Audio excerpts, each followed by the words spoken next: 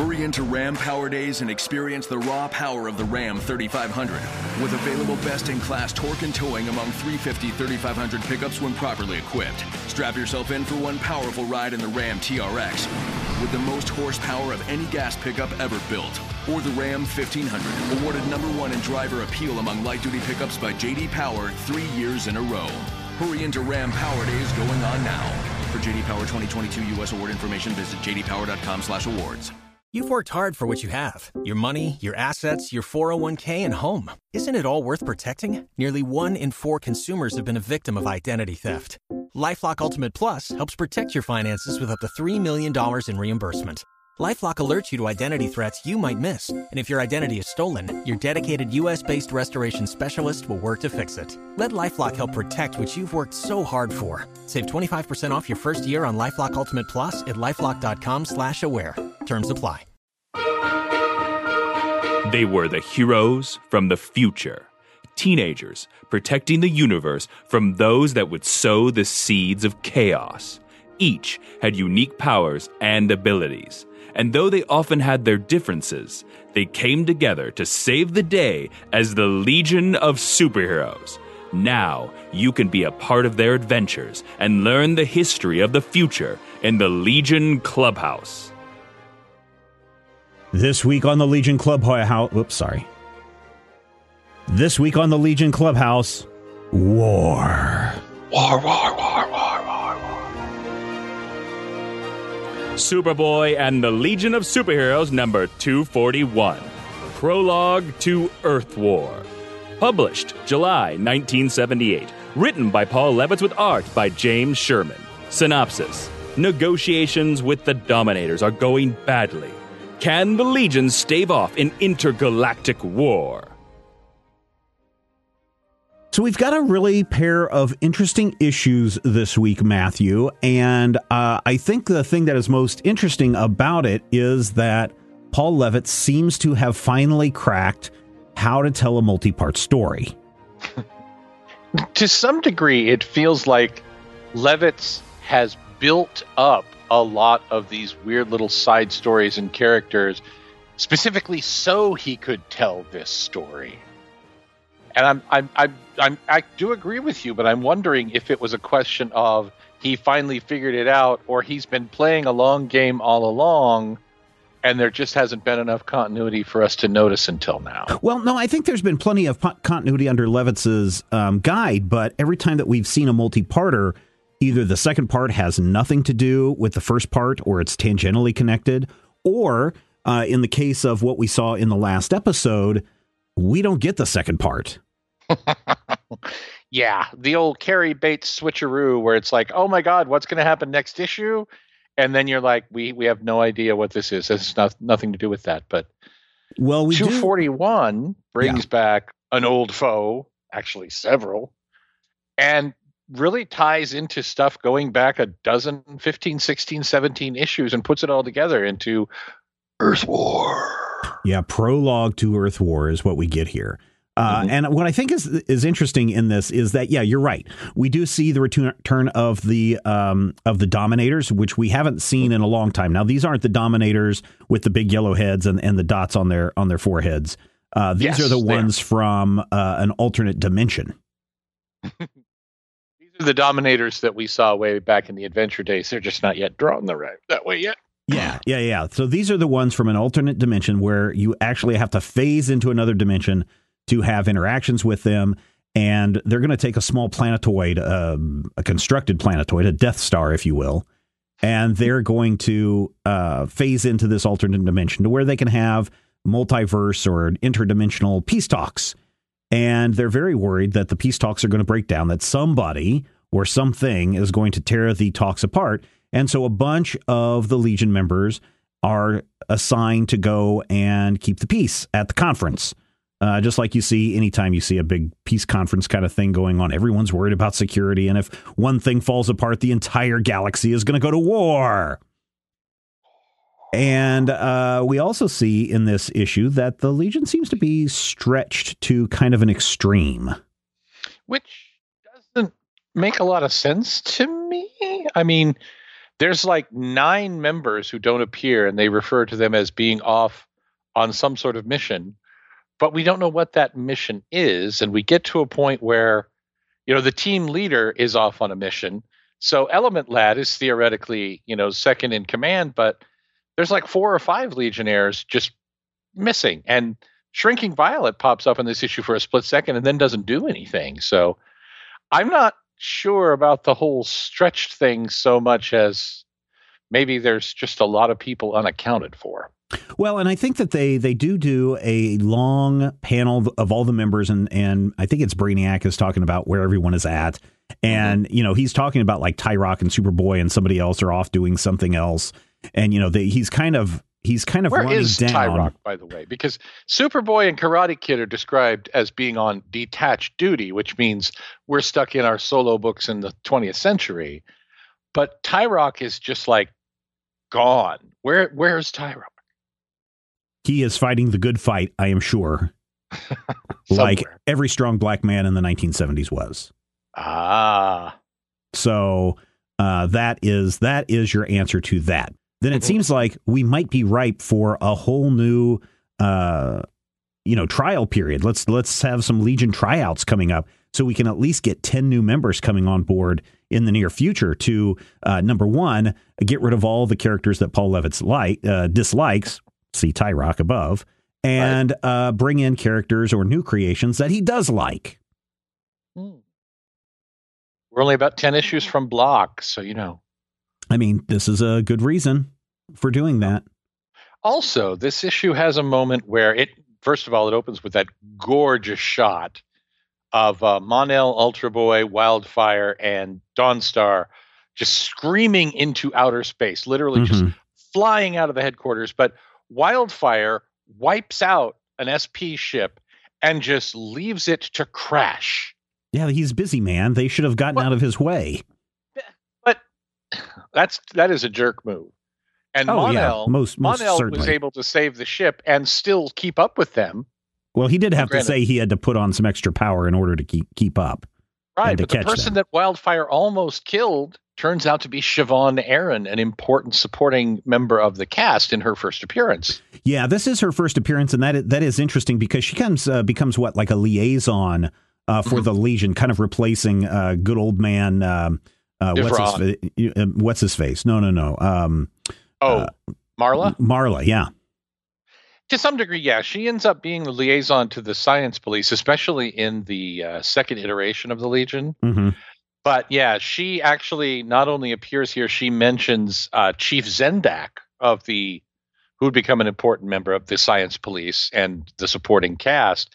So Zendak isn't getting a first appearance here, but his first mention pops up in this issue. There's a lot of firsts popping up, including the Death Star. Almost like people are planning ahead with their storyline. It's almost like people understand that this comic book series is important. It's almost like, hey man, let's get a plan and move forward with this because Marvel is kicking our butts with their ongoing interconnected stories. Maybe we should try to do something like that.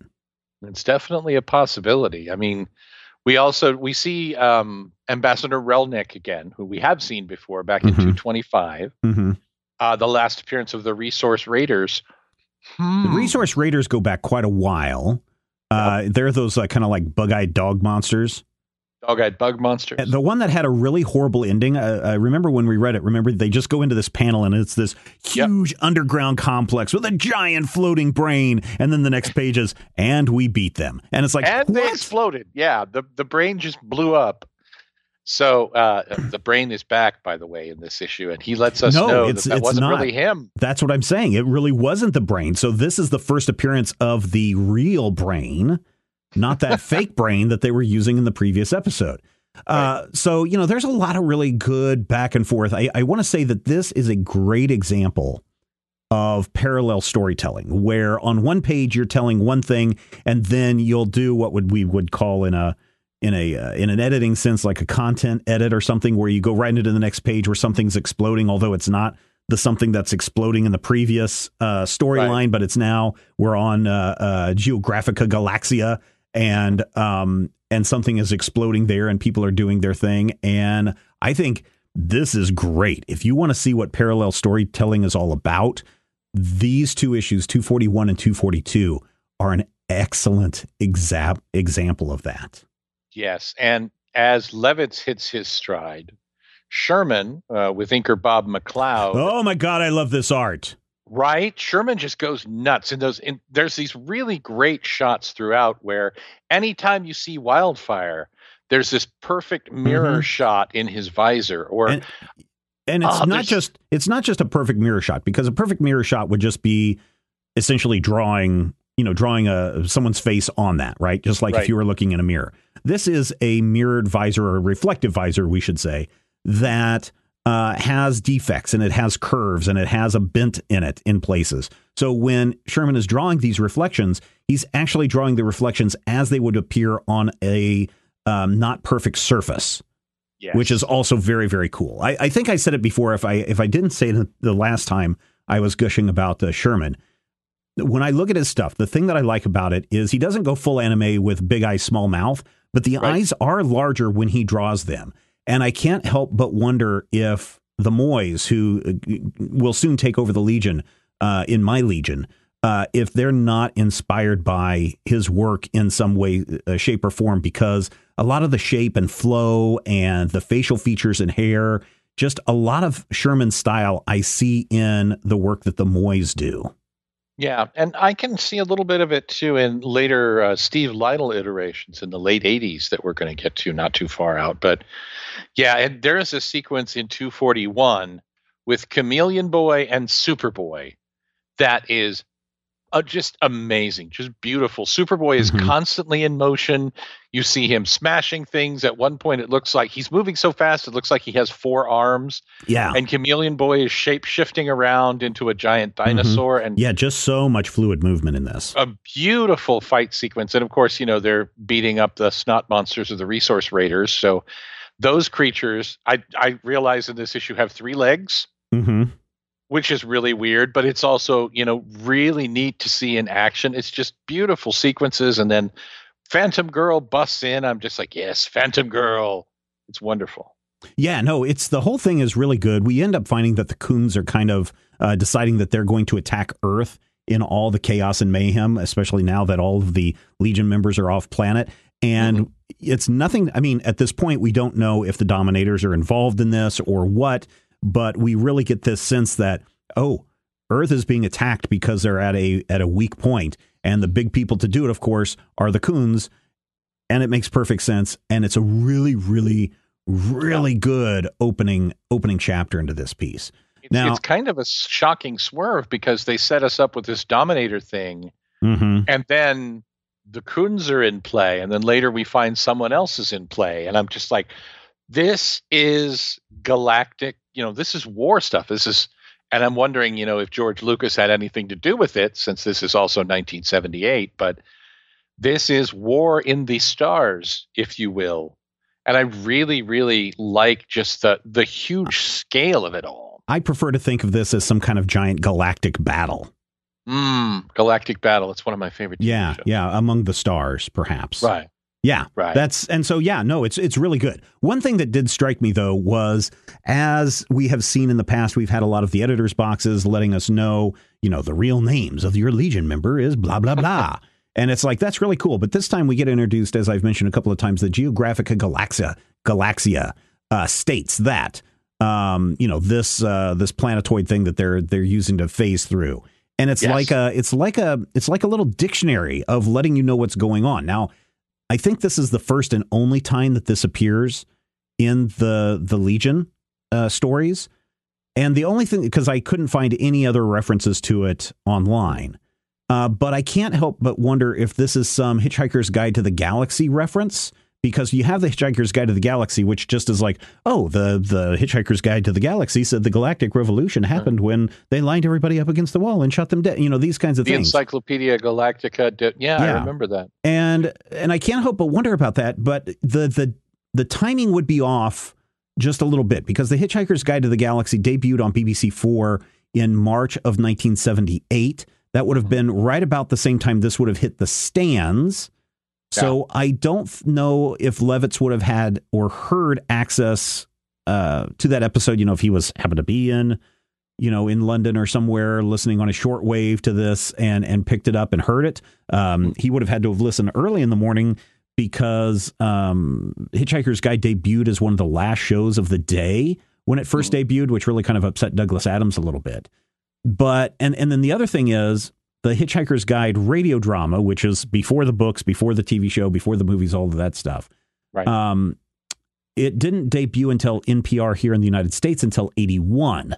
So this is just one of those weird things where, the zeitgeist of everything going on in the world is trying to explain, it just happened to coincide with everything. And I don't know what's going on there, but it just felt very Hitchhiker Guide to the Galaxy to me.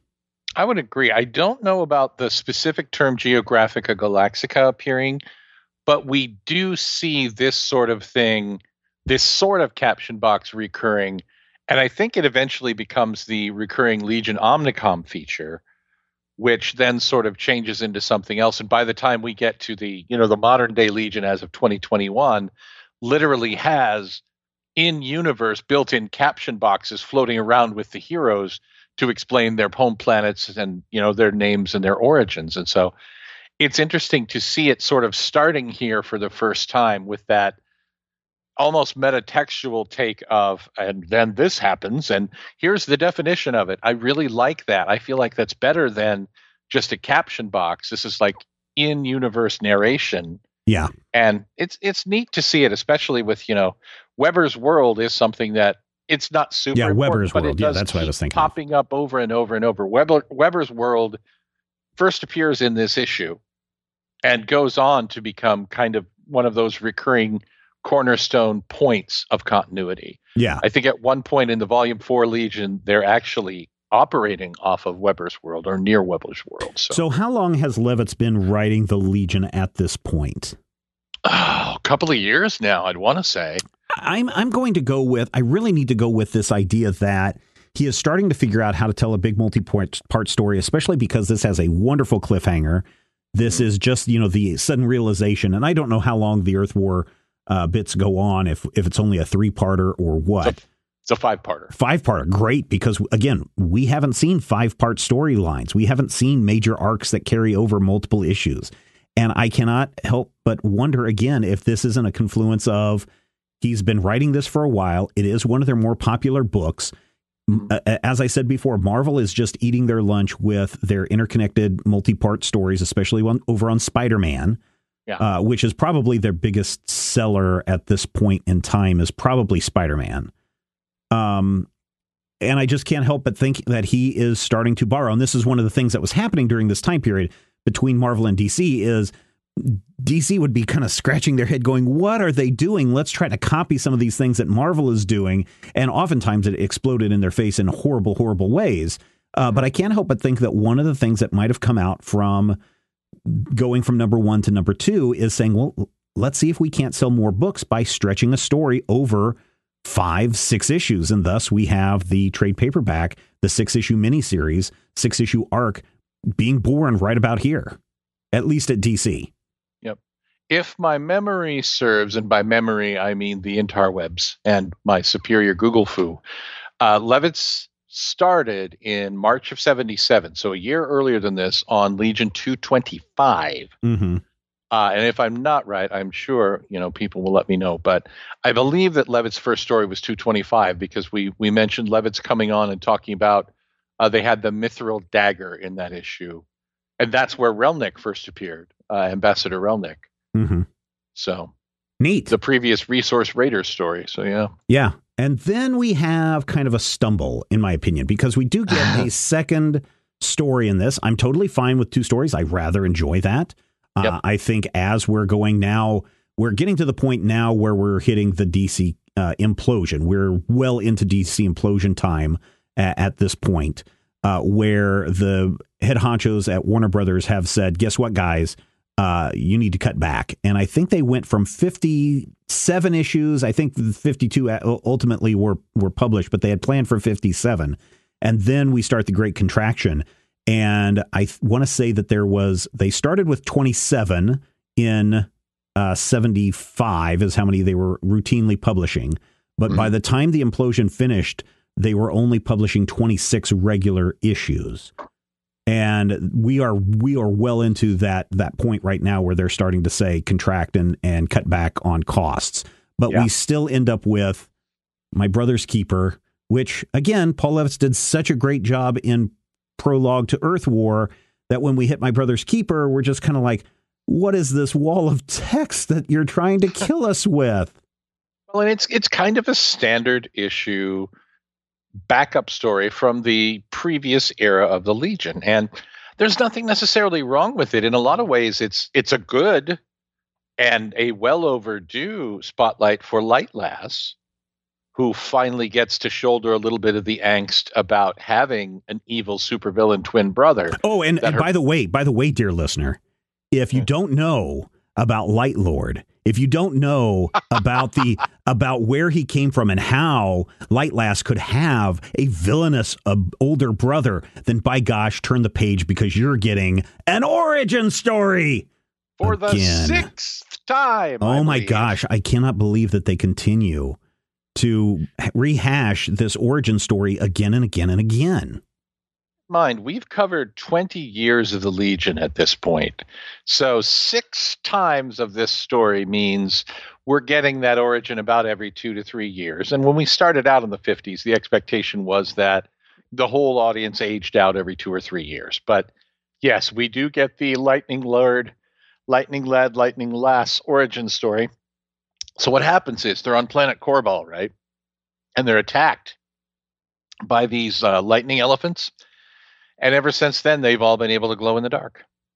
Yeah, except for some reason they used to all have lightning powers, but now Lightlass does not have lightning powers. She has light powers, but not the kind of light that comes from lightning. Lightlass's powers. See, let's get that origin story. Let's retell that again so everyone is clear, because, oh my God, when I hit that, oh my God, this is another origin story, I was about ready to pull, my brains out of my head through my eyeballs. Because the last time we got this origin story was when Lightning Lad went to his parents' grave on that little planetoid or asteroid or whatever it was. And what's the older brother's name? I always forget his name. Rekt shows up, and they have to have a whole other origin story then to say, where does he come from? So I think anytime you see Lightning Lord getting ready to appear in a tale, be prepared to get at least a 1-page flashback origin story each time that he shows up. Yeah, and I don't know if I'd say it's entirely justified, but it's definitely sort of necessary to give us the backup. I don't know if the whole origin every time is necessary, but this is a story, and this is actually my mistake.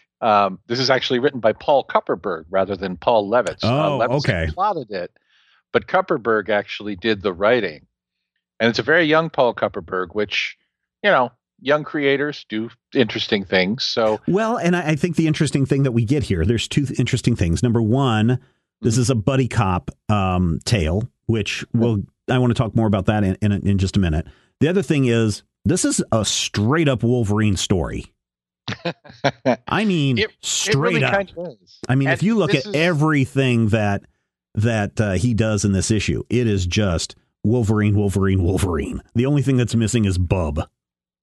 And this is still Wolverine exists at this point and is an X-Man, but this is the Wolverine story that we're referring to, which once again, shows us exactly how much of Timberwolf ends up being in X-Men Wolverine. But yeah, it's definitely kind of Ayla does nothing but get kidnapped and lets her boyfriend, who, by the way, this may be the closest we've ever seen them. I mean, they're openly schmoopy. He's ready to kill to get her back. And this is kind of an escalation of their relationship. There's a moment where Lightning Lord is like, release me or I shall bleed on me after I pound you to a pulp. Yeah. And I'm like, hello, Wolverine. Yeah, and so, you're absolutely right. Yeah. So anyway, Timberwolf, the reason why I say this is a lot of buddy cop kind of stuff, and the buddy cop movie goes back all the way to 1949 for those of you that don't do your internet research, all the way back to Akira Kurosawa's Stray Dogs. But in the 1970s, the buddy cop genre was really starting to explode and really takes off in the 80s.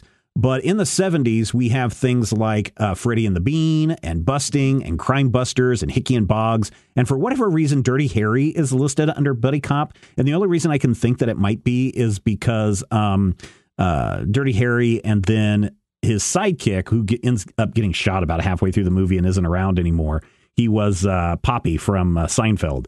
The only reason I can think that Dirty Harry gets listed in the Buddy Cop, because one of those tropes is, you know, their sergeant or the person who's in charge of them is always having a yelling fight with them. I tell you, if you do this, you're going to have to turn in your badge and your gun and all this stuff. I'm tired of this. One more chance is what I'm giving you. Get out of my sight, you guys. And there is that moment here because Timberwolf goes up against the planet's head of security or whoever he is, and he's basically like, look, if you guys get involved in this, I'm throwing you guys in prison. I don't want you to do this. This is my jurisdiction. How dare you come in here? And then sure enough, Light Lass gets kidnapped and Timberwolf goes on a rampage and he gets thrown in jail, and then he rips open the cage and he goes out and he finds Lightning Lord and beats him to a pulp in the end. Mm-hmm.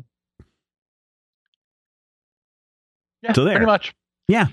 I find it interesting that this is an early appearance of Planet Wynneth, and we don't see an indication of what would eventually become their alien hat, which is the world of twins. Uh-huh. But we do see an overzealous security goober who flat out refers to two well-seasoned Legionnaires as second stringers. Yeah. And then puts Timberwolf in jail for doing his job. I thought the Legion had dispensation to operate as law enforcement officers in the United Planets, but this guy is just like, nope, I'm going to lock you up. This is my jurisdiction. I don't believe you are. Yeah, this is that whole my jurisdiction thing. Again, one of those tropes that we see a lot in the Buddy Cops. Your 10-speed and Brown shoe, and your Thunderbolt and Lightfoot. And sure. That's not a buddy cop. That's a buddy comedy. Film. Yeah. That's one of those kind of things. I do like. At what point though do we hit? At what point do we hit that? That the Rands are come from a twin planet. What point do they make that up? I want to say that is a Levitz thing. That's it going to pop up not too far down the line, because I know that by the time we find out that Saturn Girl is pregnant, they make a point of saying she's having twins because almost everyone on Wynneth is a twin. And the reason that Mech is so emotionally messed up is that he's not. It's because he ate his twin in the womb. I know that it's definitely there by about evil. 1984. So we're not far from it.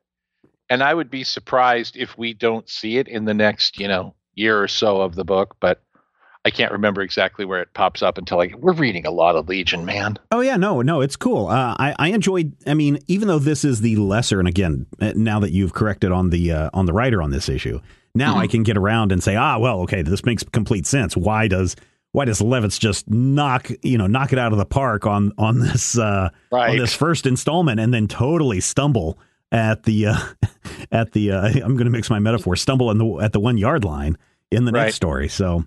Yeah, pretty interesting. We don't do sports, but it is weird to me, the placement of this backup story, too, because the first story is like all hands on deck, all Legionnaires are necessary. It's a terrible universe-wide conflict. And then we're like, oh, yeah, except for Lightning Lass and Timberwolf, who are off on a joyride somewhere. Well, and again, going back to what we were talking about with trying to compete with Marvel, had this been a regular book, part 1 and part 2 would have been in the same issue, right? It's like chapter 2 is after the hostess ad. And we're still in the giant size era, the 36-page Legion era for 60 cents. So, we're getting to the end of that era because, as you said, the implosion is about to hit everyone. But the giant size Legion issues kind of make for a weird balance. Well, but again, it makes perfect sense. Let's ensure that people keep coming back to this by telling these interconnected stories week after or month after month after month. So there you go.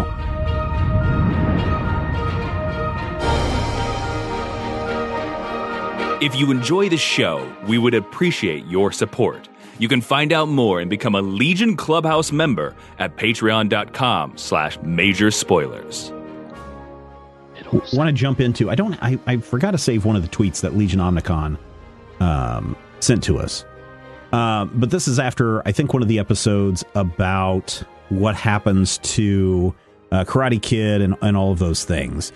He says that, number one, after Val's appearance in Commandy number 58, it was confirmed in issue number 60, printed only in Canceled Comics Cavalcade, this happens after the implosion, that the Great Disaster Earth was indeed a different timeline. Yes. He then goes on and says, you'll find out in about 3 episodes when Karate Kid leaves Commandy, he lands at the end of Earth War, where he joins up with the married retired Legionnaires in 244, which will be next episode, only to get put in a test tube in issue 245. Diamond Death gets cured in 246. Then we don't see her until Brave and the Bold 198. I'm guessing that's B&B is Brave and the Bold 198. Brave and the Bold. Yeah. So, and then he also had, and I can't find his tweet, I forgot to save it. He also had some information related to the comic sales at this time, specifically the Legion stuff. And so thanks for always sending along those little factoids that I will try to retweet when people send those our way. But definitely thank you for listening, and thank you for your continued support. Now, I have a question for you, Matthew. Okay. There is this weird thing at the end of this issue called Magic in the Legion Part 1. And then, of course, in the next issue, we get Magic in the Legion Part 2. What is this? Is this fan fiction? What is this thing? In the strictest sense, yes. Len Rosenberg is one of the members of an APA, an Advanced Press Association called Interlac, which was sort of the precursor to modern fandom with a little less toxicity. But the Interlac APAs, they would get together, they would talk about the Legion, and they would, mail back and forth. You'd be on a mailing list and you'd get the booklet. It was kind of the precursor to the Legion Outpost, which I'm not sure if Interlac is the actual print version of, or rather the Legion Outpost is the print version of what Interlac would have, or vice versa. But I know that they are, interacted. And Len is a big fan of the Legion, and he would do what they call filk songs. He would do these parodic songs about the Legion of Superheroes. So he did Joni Mitchell's Ladies of the Canyon as Ladies of the Legion, and he was really a big intrinsic part of this. And since Levitz kind of came out of that and was part of that Interlac group, Len's work appears in this issue and in 242, basically giving us kind of the backstory, the analysis of what we've seen to date as far as Magic in the Legion of Superheroes. And I kind of love it. I really like the fact that it is a fan who is analyzing the stories that we've seen and talking about the weird magical elements that we've seen in this futuristic Legion world. Things like, Mordru and Misa and, oh, God forbid, the Luck Lords. Mm-hmm. But you also get, these moments of, and then there's this one strange issue where Element Lad poses as a magician. And it's really neat to see that. I really like the fact that they printed this and that Len got to see his work in the actual book. But I think, and it's been a long time since I've read it, I think that this essay is reprinted in a book called Best of the Legion Outpost. Okay. But yeah, it's one of those moments where you're just like, it's not exactly fan fiction. It's definitely a fan, but he's analyzing the existing fiction. But none of this, then, anything that he postulates in here doesn't become continuity or anything, does it? Well, it already is, because he's just analyzing the stories that he's seen. There isn't really, there's research here, but there isn't original research. He's not creating things. So, yeah. And again, he's not putting a hypothesis saying, oh, because of this and this, it must mean this. Exactly. Okay. This is how these things have worked and how it's come to the past. If you look at the Legion Outpost stuff, you'll see Mike Flynn and Harry Birches, whose name I can never pronounce. And you see a lot of these names popping up over and over and over of the people who were huge fans in the 60s and 70s and would write analyses of the Legion, things like, should the Legionnaires actually age, especially after that horrific story we had a couple of episodes ago, or an analysis of, here's a Carrie Bates story.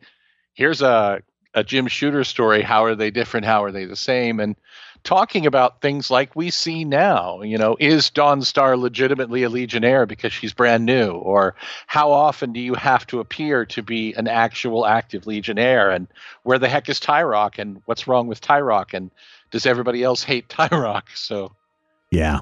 Cool. Yeah, all right. Well, there you go. If you guys can read it, go for it. I got about 2 paragraphs in and I was like, well, this doesn't seem interesting to me. So I just kind of skipped it and thought we'd talk about it here. So there you go. There you go.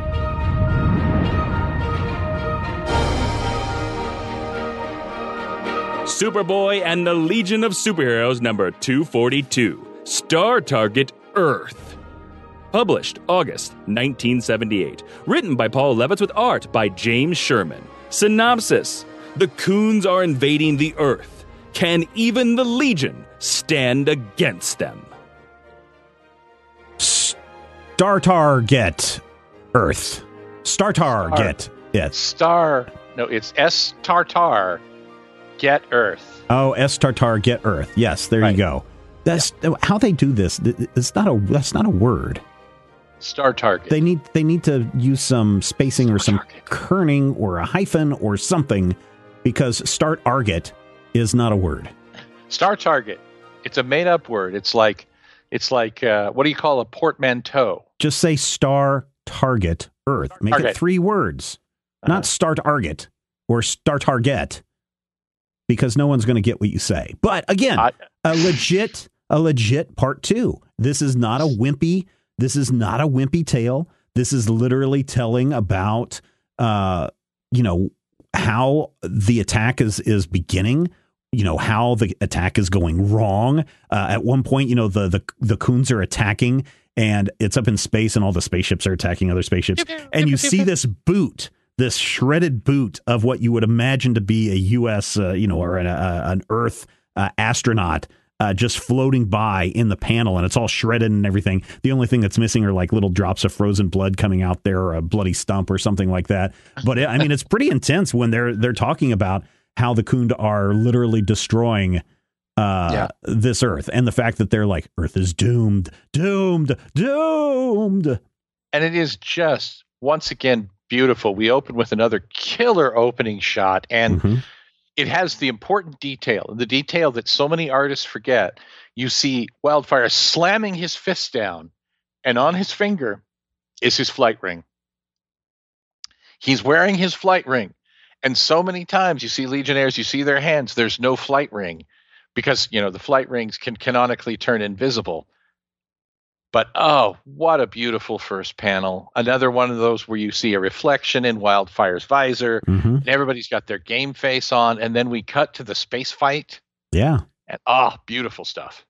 Yeah, no, this is really good, especially then when you get into power dynamics that will eventually, I think, build. Again, this is planting a seed for future stories or future elements of the Legion, especially when it comes to the leadership, because while Wildfire is off dealing with things on the diplomacy planet, we get to see Element Lad, who is supposed to be in charge, getting overstepped by Brainiac 5. And here, you have to ask the question. Brainiac 5 is like, well, I've got the 12th level intelligence and all my calculations point to this. So this is the better way. I'm not wasting time. I'm being efficient. And so the question becomes, is Brainiac 5 really overstepping his bounds here, or is he being super efficient? He's overstepping his bounds. And I say that with full foreknowledge of what's about to happen vis-a-vis Brainiac 5. But yes, he is intentionally... Where he gets exploded? No. He is intentionally overstepping his bounds. Where he becomes the president of the leadership? Will you stop? Legion 242 has the beautiful shot, though, of Element Lad in his Jim Kirk chair. Yeah. Trying to be the leader. Everybody's being lit up by their green monitors and everything. It's cool. It really is. And Brainiac, yes, is overstepping. And Brainiac is, even to some degree, manipulating. One might even say conniving. But there are things coming up with Brainiac 5 that explain this and really build on it. So this is kind of... He's being taken over by the... This is your foreshadowing. Is this where he is really a shapeshifter in disguise? This is your... No. What do you think? What do you talk about? We don't have any shapeshifters in the Legion. But no. This is your key to quality literature. This is your foreshadowing. This is your story build. And this is your moment where Element Lad, who has kind of been just sort of hanging around, is suddenly very interested in command. Mm-hmm. And that actually becomes a core part of his character going forward. I really like how we're seeing Levitz building on the existing characterization and giving new twists to people. Wildfire has always been a loudmouth, but now Wildfire is just flat out obnoxious. Oh, yeah. And No. You're right. It's really neat to see this, and it's really fun to see, characters like Mon-El in a team setting still being like, I'm also the most powerful person in the entire galaxy, and I have to do these things that I have to do on my own time. But yeah, it's one of those issues where I'm just like, man, 2 in a row, just solid, yeah, triple base hits. These are beautiful issues. Wait, so Brainiac is the one that's behind Star Tardar Get Earth? I'm not going to tell you that. I bet he is, because here's what happens. They go to the Khund homeworld, and they're beating their way through the Citadel, and finally they get to the Khund leader, and they're like, Khund leader, why are you doing this? And they're like, he's got some kind of weird Babelfish in his ear. Let's pluck these things out. And then suddenly the guy's like, oh, when he passes out, and everyone's like, how dare you kill our leader? And they're like, we didn't kill the leader. He's been being manipulated he's been mind controlled by a signal, and it's coming from inside the Legion clubhouse.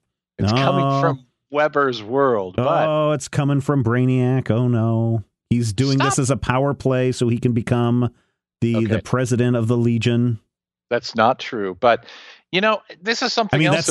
That's totally something Brainiac would do, though. You were just talking out your face. No, I'm saying that Brainiac is that smart to know that even if that he could trick the Khund into attacking Earth, and knowing that, yeah, there may be some damage, but the Legion will fight them back and win in the end. And in the process, I can discredit Wildfire because he wasn't paying attention to the real clues that were right in front of us. And Element Lad, well, he's Element Lad, so I'm smarter than him. So I should be this. I'm the one that led this whole thing. Therefore, I should be the leader of the Legion. And everyone's like, oh, that makes sense. Let's all throw a spinning planet at his forehead and see if it sticks.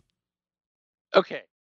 None of that happens. No, I'm not saying it does happen. I'm saying that Brainiac is that smart enough to where if he really craves leadership, in fact, Element Lad calls him out on this and says, hey, if you want to be leader, maybe next time say you want to be leader. And you see that look in Brainiac's eyes going, yes. So, but I'm saying he's devious enough that he could do something like this and it would make perfect sense. Yes. Okay. So in this actual issue, and he would get hit by a planet by everybody because they would say, that's how we elect our leaders in the Legion. Right. Yeah. Okay. The thing about this issue that is wonderful, and there are quite a few. It ain't the second story, I can tell you that. You know who the leader of the Khunds is? That guy looks familiar. It's Garlack, the leader of the Khund. He's the guy who hired Nemesis Kid back in Adventure 346 and sent him to infiltrate the Legion so that the Khunds could overtake the Earth. In the first freaking appearance of the Khunds, this is that same guy. And, again, it's another moment where these little quiet, subtle bits just sort of build to make it feel like it more than we've ever had. It makes it feel like kind of a whole aligned continuity of the Legion. And it's nice to see moments like, the psychic earplugs that we use to communicate are back. And you get the moment where we're like, hey, we sure hear on the Weber's world. And then the secret dark circle people are watching. But you also do have an important question in this issue, Stephen, and I'm going to posit this to you. If you have a choice of who's the traitor, are you going to trust the friendly old guy that we've seen like 3 times before, or the literal snake? Who are you going to trust? Who's the literal snake? Antir. The literal snake. Oh, yeah, the lead. So are you satisfied? Yeah. No, I mean, he seems to be the one that was a lad. Yeah, he seems to be a little bit on the shady side. I would probably go with him. I mean, if I can't pick Brainiac 5. And I can't use something that Wildfire is doing this to show how great a leader he is, so that Dawnstar will fall even more in love with him. Then I guess I would go with Lizard Man. What he's putting down too. I know, which is weird because it's issue, all of it. We start to see her getting mad when somebody badmouths Wildfire. And compared to the previous episode that we recorded where she's like, no, I'm not having any of your crap, man. Get away from me, you creep.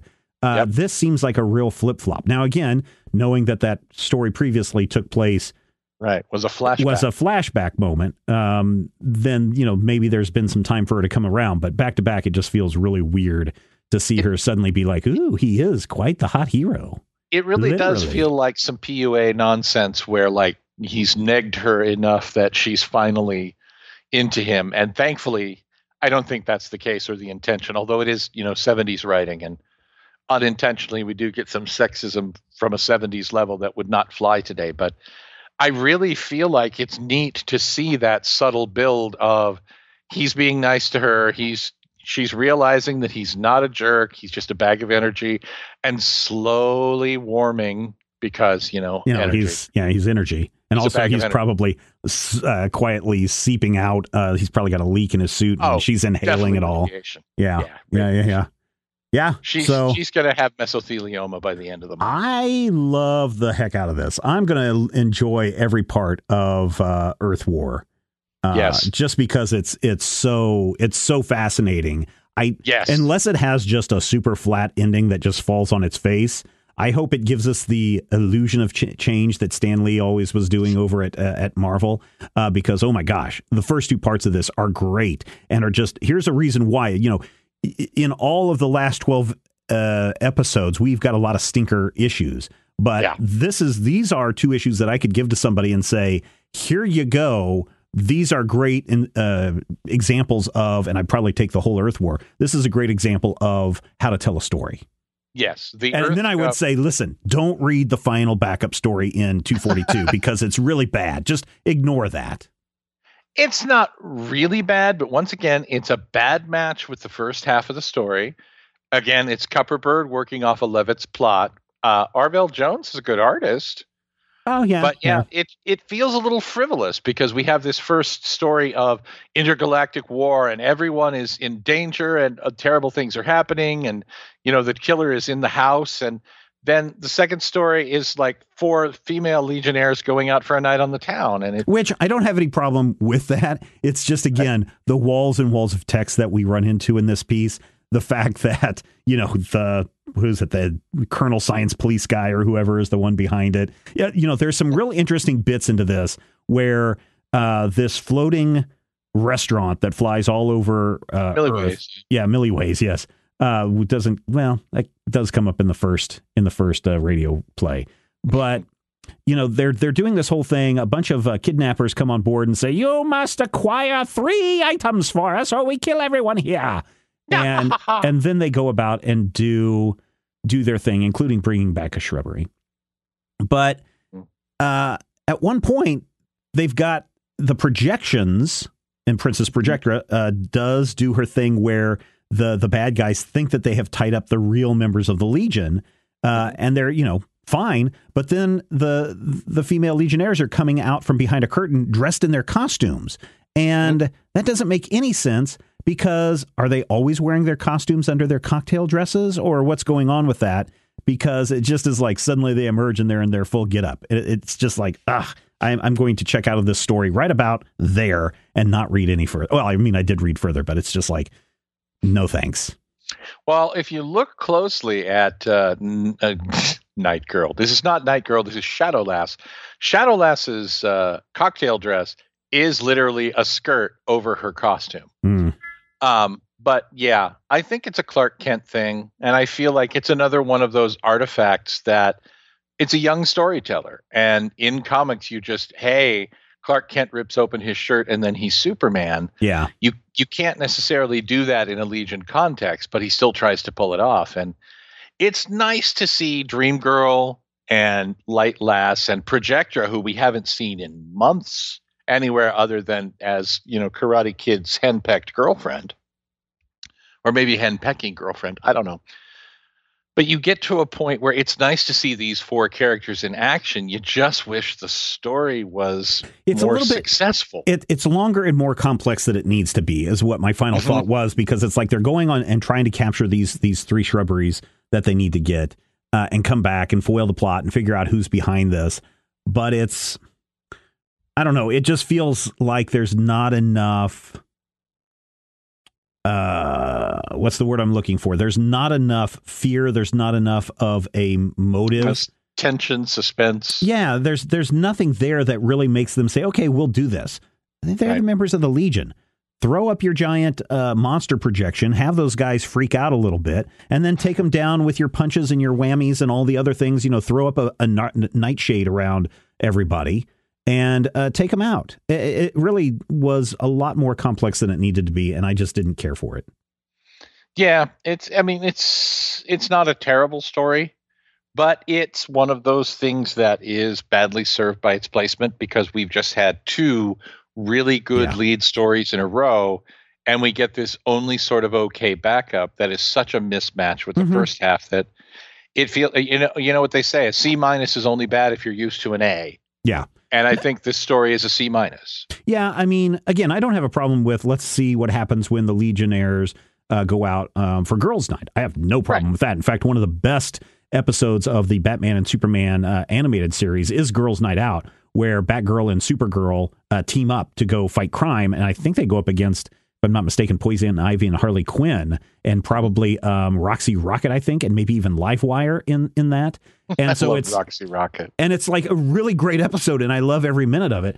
And I really like seeing the Legion members going out and letting their hair down, putting on some nice clothes, and going out and having personal lives. That's one of the other things that I like is when we learn a little bit more about their personal lives as opposed to, suddenly they're smooching and how did that happen? I like it when we get to go to, Jim's parents' house, and Jim's dad's a gambling alcoholic. Or isn't that who it is? Is that Tenzel's dad? Oh, Tenzel's dad. Yeah.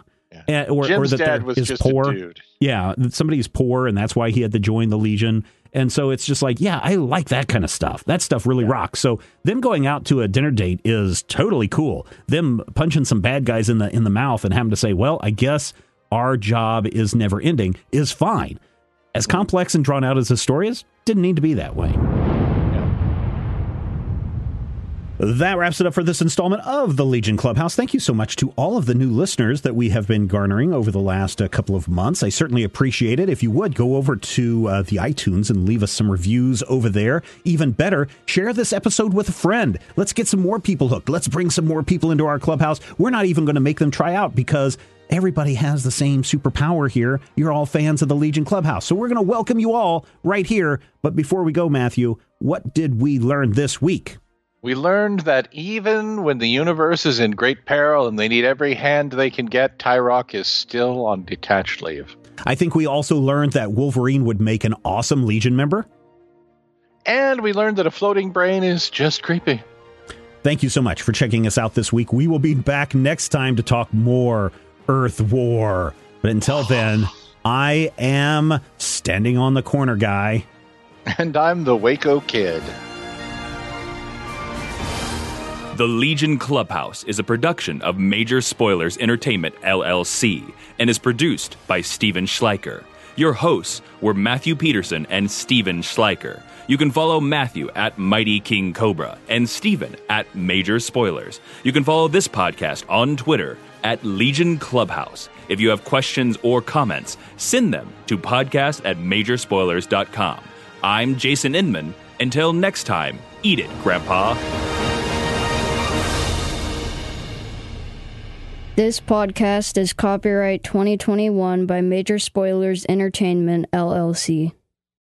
Join us today during the Jeep Celebration event. Right now, get 20% below MSRP for an average of $15,178 under MSRP on the purchase of a 2023 Jeep Grand Cherokee Overland 4xE or Summit 4xE.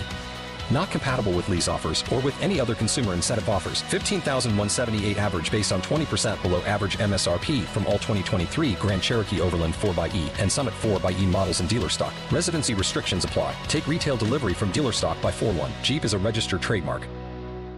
Has the winter season taken a toll on your tile, upholstery, carpet? Call Cyclone Cleaners, 570-726-6200. For all your carpet, upholstery, and ceramic tile cleaning needs, it's Cyclone Cleaners, also offering odor treatment and soil and stain guard. Choose the only cleaning company that supplies the water to clean your home and disposes of it when they are finished. Call Cyclone Cleaners to schedule your cleaning today. 570-726-6200.